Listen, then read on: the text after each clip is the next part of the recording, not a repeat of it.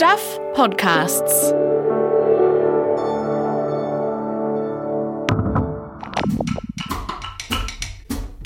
A warning, this podcast contains references to subjects and discussions that could be hard for some people to hear. Some episodes may also contain explicit language, so please take care. I don't think the guys quite understood how close we were to the end because I was so quiet, and all of a sudden he was there, and it was just, everyone was crying, and just incredible. So worth it. Queenie, Queenie, don't drop the ball. Queenie, Queenie, don't drop the ball. Queenie, Queenie, don't drop the ball. Down come baby, cradling on. Welcome to Tell Me About It, the podcast where women share the most intimate moments of their lives just for us. I'm Noelle McCarthy. I'm Kirsty Johnston. I'm Michelle Duff. Assumed this week, Michelle. What have you got? I think it's going to be a good one. It had better be because you've spent, I believe, months working on this story. She loves to take her time. Oh, look who's talking. You take ages on your stories too. Oh, whatever, you both do, but nobody begrudges it. It's first drafts of history you're both writing, a higher calling, journalism. Yes, okay, less of the sarcasm. Look, right, before we start, I have a question. What is the nicest thing you've ever done for someone? My God, that's a real put you on the spot question. She really has to think about this. I guess made my husband dinner. And this would be, I imagine, before he was my husband, because he does all of the cooking now.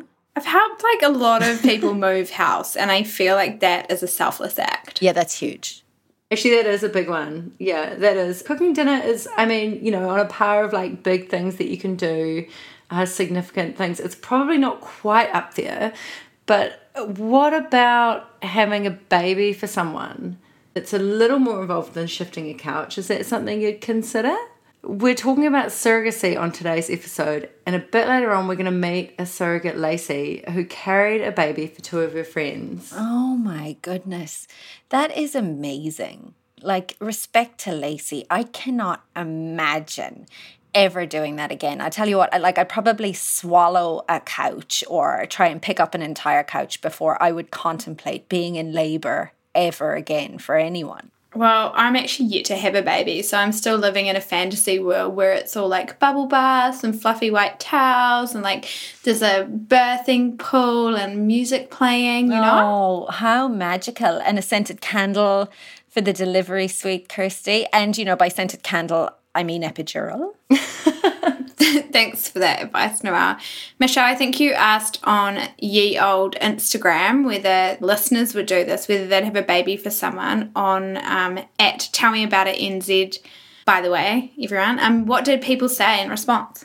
Yeah, so we had a few different responses. Someone said that they'd thought about it mainly because they'd had two pretty easy sort of angels flying above them, beautiful, nice-smelling pregnancies. Yours were like that, Michelle. Birth. I bet they were.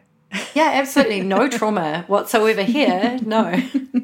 So the people that did manage to have easy pregnancies and vaginal births, that's why they said that they would do it again, but they also said they didn't want to have any more children for themselves. Yeah, I reckon that's a really important point, Michelle. You'd have to know already how pregnancy is going to affect your body, because that would definitely have an impact on any decision whether or not to volunteer to be a surrogate.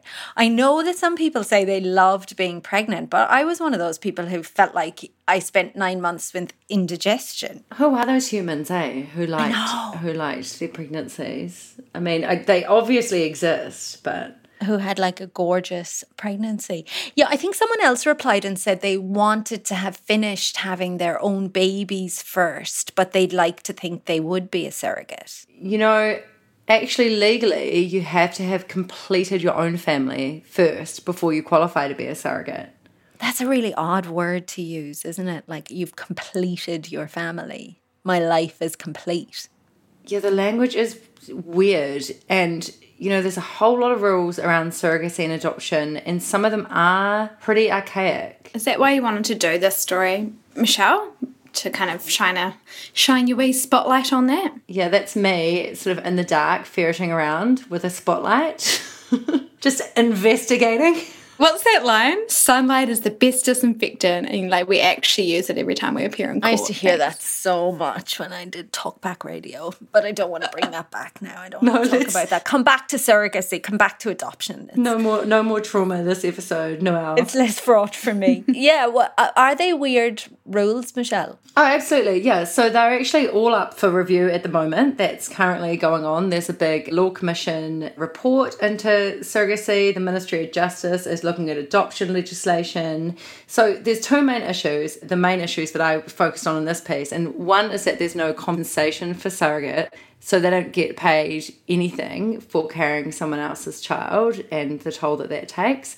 And the second is that surrogacy comes under the rules that are used for adoption. So the baby has to be adopted by the new parents. So that's regardless of whether there's any biological link between the baby and the intending parents. And look, it's just all a bit confusing and kind of not fit for purpose for what families look like today. That's right, isn't it? Because families aren't like a mom and a dad and 2.5 kids anymore. There's all sorts of different family configurations. And, you know, women who want to have children in their own right, same-sex families, so many different kinds. I feel like women who go ahead and have babies by themselves are like quite far up the evolutionary the respect chart for me. Like, yeah. I'm so looking forward to talking to Lacey today because honestly, it must be such an emotional journey, like growing this whole baby inside you and then just not giving it away, but, you know, passing it over. And, I mean, what made her want to do that for somebody else? Yeah, we're going to ask her that, and I think it's a question that everyone sort of wants to know, and it's the selfless nature of it seems to be quite hard to wrap our heads around. Yeah. So a little bit of background. Lacey had a baby for two of her friends, Aaron and Jake, using a donor egg, and that's important. And it was important to her not to have her own genetic material being used. So she thought of herself more as the oven for the baby, is how she phrases it. Oh, yeah, I see that. And I sort of instinctively feel like it's different too. I don't even know why. In looking at this, Michelle, did you see, like, are there lots of different surrogate situations? Like, are there some situations in which women do give the egg as well? Like, are there lots of different kinds of relationships? Yeah, absolutely. So there are some in which the woman would also be, so that's a traditional surrogacy where the woman would carry the child and also it would be her egg. But what we're talking about is a gestational surrogate. So that's where the genetic material comes from, there's a sperm donor and there's an egg donor, and then together, you know, their powers combine. Kind of like Mighty Morphin Power Rangers, you know, when they all create that the powerful one in the end. That's sort of the situation. So best simile ever. So if you're not a 90s baby and you don't know about Mighty Morphin Power Rangers, then you're in the wrong podcast. The millennial podcast. Okay, anyway, Michelle, I did like slur against you earlier when I said that this story took you ages. But there's a reason for that, right? Because you were following them the entire way through the pregnancy. So not just because she's a perfectionist, but because that's the length of gestation. It does take, yeah, exactly. There was not really any way around it. That baby had to grow. Yeah, so what and it was, thank you so much to Lacey and Aaron and Jake to let me follow them on this journey, because what I was able to do with that time is sort of work through with them as they were experiencing them, all these like really complex emotions that they were feeling, some of them that they didn't intend or think that they would feel and that they would come across, and also how important their relationship with each other was for them to be able to navigate that and everyone to feel safe. And I guess to know also that the child that resulted at the end of the surrogacy would be born into the best environment. And look, not just to, blow smoke, Michelle, but I love how in your work, like you foreground those human emotions and you don't flatten the complexity of them, because it is like super complex. And like you say, you've been talking to Lacey for a long time, and there's COVID in the mix. There's a whole heap of stuff was going on while you were doing this, right? I mean, there was a lot more than I think anyone anticipated. And I think also just highlighting the importance of that, the relationships and the surrogacy journey that hasn't talked about a lot. So it's just kind of good to tease that out. And Lacey, that's why her insight is invaluable, I reckon, in that space. And not only has she done that, right, she's going to come on the podcast in a second, but actually we have a clip of you talking to her. And this is at the pointy end, so to speak. Like, this is right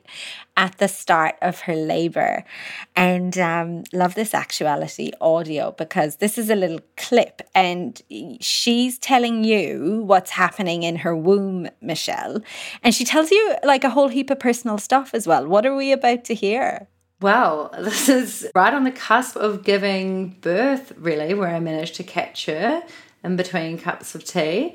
And I think we should just let you all listen to it so you can hear Lacey in her own words tell us about what she's about to experience.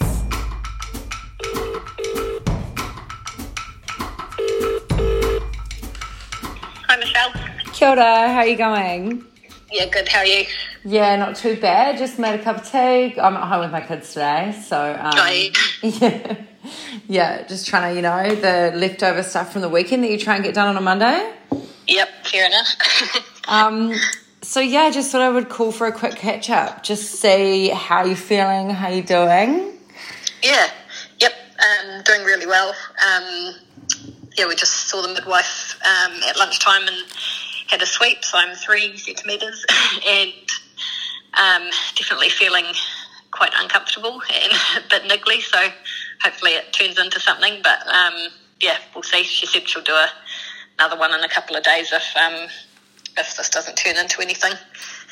But yeah, everything's looking good and on the right track at the moment, so that's cool.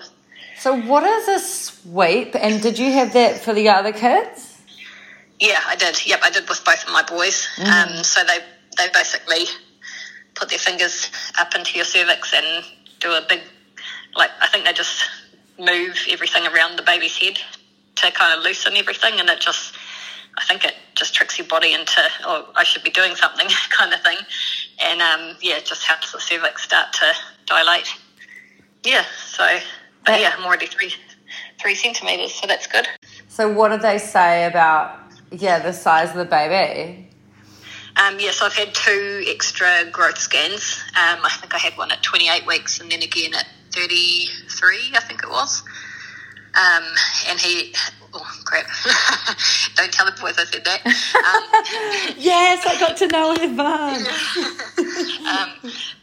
Baby is tracking on the 99th percentile. So, yeah, absolutely massive.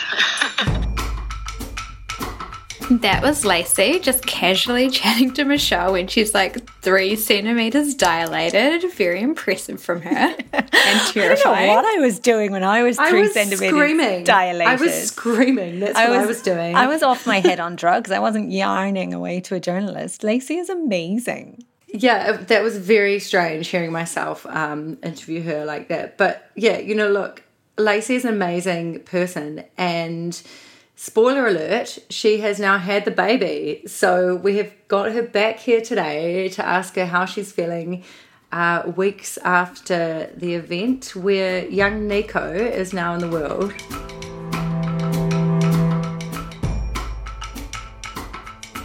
Lacey, can you just tell us how you know Aaron and Jake and what made you want to be their surrogate? I met Aaron first, and he was a flatmate of mine about 11 years ago when we were living in Wellington. And during that time I met my husband, so moved out, and he met Jake and started dating. And then over the years we kept in touch on Facebook and then met up again. We kept in touch over those years and then just started chatting again via Facebook Messenger, where I found that they were looking for a surrogate, so offered to help out. So you offered to help out over Facebook Messenger? Yep. I know, it sounds crazy. But, they're just such cool guys. It was a very easy decision, that's for sure. And had you been thinking about it for a while? What made you want to be a surrogate? Yeah, so my husband and I had discussed it quite a lot over the years. So on our journey to becoming parents, I had 2 miscarriages, and just know the heartbreak that I felt during those, and figured if I was ever lucky enough to be a parent myself, I would try and pay it forward, I guess, to save anyone else having to feel that heartache. And then, surrogacy just seemed to be the best way to do that. But my only reservation was that I didn't want to use my own eggs, so just a gestational carrier, just the oven, basically. So the guys had a friend that was willing to donate her eggs, so it all worked out really well in the end. It was quite straightforward. And how had your own pregnancies been? I had 3 amazing pregnancies. I love being pregnant, and they were really easy, really straightforward, no complications. So it didn't faze me in the slightest having to be pregnant again. Looking forward to it. And what were some of the sort of toughest, I guess, emotional moments for you during that? One of the toughest would be, so on our second frozen embryo transfer, so the first one didn't take, and that was quite a shock, because I guess I just thought with IVF it would just automatically work. So that was quite surprising. And then the second one, I did fall pregnant and then miscarried at 5 weeks, despite the HCG numbers being really good. So that was just devastating, because we'd had this week of just total elation, and then started bleeding and because it was level 3 or level 4 lockdown at that stage, and the guys were in a different city to me. They weren't with me to go to the hospital, so that was just so devastating. They were sitting on the end of FaceTime just waiting to hear the outcome. So that was a really hard hit. And then so that we definitely took it. What were some of the emotions you felt around the miscarriage? What was some, I mean, aside from it being just devastating that you miscarried, you sort of mentioned to me that there was a bit of guilt there as well. Yeah, absolutely. Yep. I just felt really guilty, even though I knew logically I'd done nothing wrong. I couldn't have helped it either way. I just felt, just was so gutted for them, and that just felt guilty that they were wasting their money when my body wasn't doing what it was meant to do. And then it was just really hard to go through that physically, and I almost considered not trying again, because I didn't want to have to go through all of that again. But third time was a charm, so that was good. The other hard time has been this postpartum period, and that's just been a whole nother journey in itself, really, which I knew that it would be hard, but I guess it's just been like a grieving process to some extent, even though it's not your child, and you know that going into it, and you know that going through the pregnancy, it's just, the hormones are just a whole nother, they're on a whole nother level. So, and it's not that I wanted Nico specifically. He was never mine. I didn't want him or miss him, but it has definitely been an adjustment period since he's been gone. So I guess your body still thinks that there should be a child to feed. You're still producing milk. You're still, coming down off all those hormones. So it's definitely been an adjustment. And you had to go through that really sort of rigorous ethics process to have the surrogacy arrangement sort of agreed to, didn't you? All the counselling and all that kind of thing. Yeah, and definitely. That still sort of, Can you explain what that was like, and did it help to prepare you? Yeah. So we all parties involved, myself and my husband, Jake and Aaron, and the egg donor and her partner, we all had to go through individual counselling and then joint counselling sessions together, where we discussed all types of outcomes, such as what would happen if we got pregnant and the baby had Down syndrome. What outcome would you basically just to make sure we were all on the same page moving forward, and lots of lawyers' appointments, medical appointments for me. It was huge, but definitely a necessary process, that's for sure, just to make sure communication is open across the board. It definitely needs to be in place, that's for sure. And in terms of helping me afterwards, I don't really think that it had much to do with it. I knew it would be hard, and you prepare yourself beforehand, and throughout the pregnancy, I guess you just kind of remove yourself from the situation a little bit. But yeah, you can't help hormones. you have to go through it either way. Yeah. Can you tell us what was the best part for you? What was something that you were the part that you were really looking forward to, and what sort of made it worth it? Hands down, when Nico came out and the guy saw him for the first time, it's almost indescribable. It just gives me goosebumps every time. Just those few hours before he was born, it was just really neat. Just the three of us and the midwife, just chilling out, listening to music, and that was really nice. And then got down to the business end of things, and I don't think the guys quite understood how close we were to the end, because I was so quiet, and all of a sudden he was there, and it was just, everyone was crying, and just incredible. So worth it. Made everything just so worth it. The couple of hours in the hospital afterwards, before we all went home, it was just so cool. I was able to lie there, and I knew that it would be the last birthing experience I would have, so I was able just to lie there and soak it all in, watch them FaceTime their parents, and so special. It was amazing. It's an amazing thing that you've done and helped to create a family in the way that you have. Kirsty and Noelle, I think, do you guys have anything that you wanted to ask? Yeah, I did. I actually have a friend that I know, and she had a surrogate, and you know how you were talking about like after the birth you had all the hormones and stuff like that. I think her surrogate kind of had that earlier in the pregnancy, and like she kind of disappeared for a while, and it was very stressful. Did you ever have a feeling like while you're pregnant, like that kind of thing, or was it only afterwards?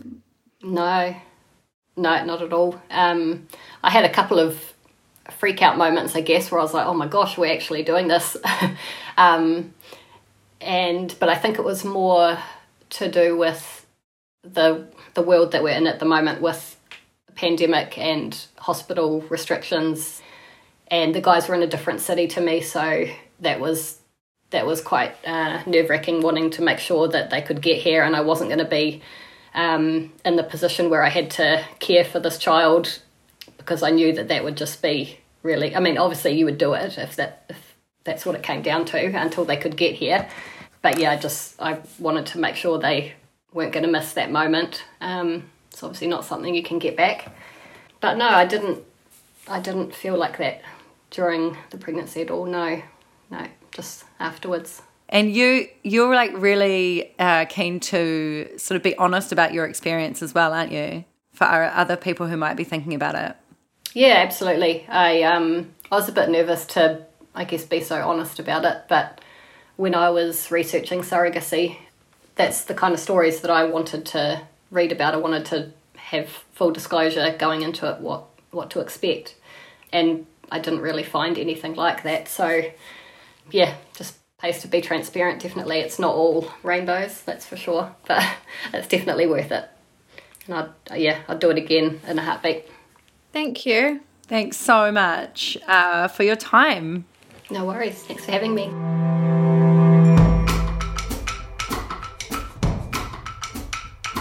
And that was Lacey talking to us about her experiences as a surrogate.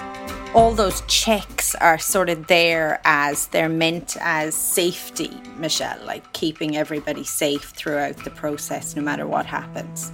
Keeping everyone safe and making sure, I guess you want it to be, you know, like Lacey found it incredibly empowering and loved giving that gift to them. It's a lovely thing to do, and you want to make sure that everyone comes out of it, you know, and the child, like, you know, being taken care of and feeling good about it.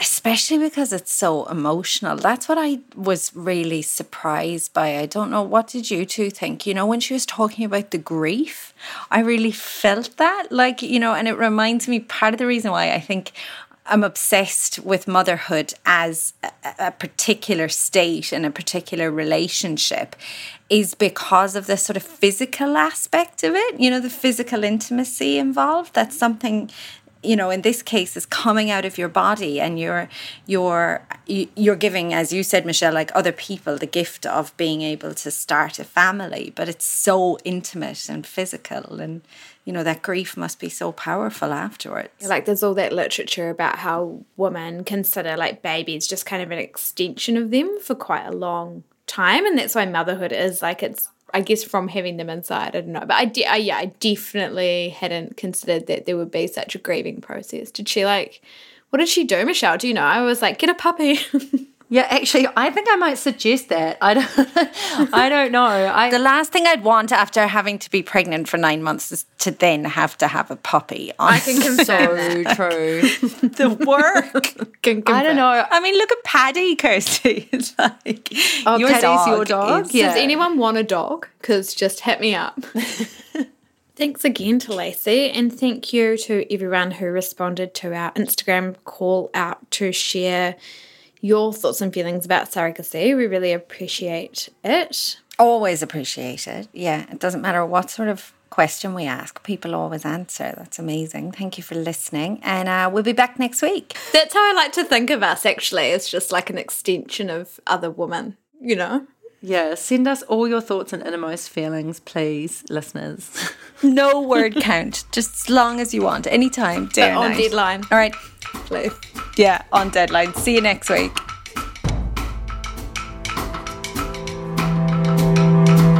Tell Me About It is made for Stuff by Bird of Paradise Productions. It was produced by me, Noelle McCarthy, and written by me, Kirsty Johnston, and Michelle Duff. Our script supervisor is Eugene Bingham, and thanks to Janine Fenwick and Eugene for editorial oversight. Mixed by Mark Chesterman.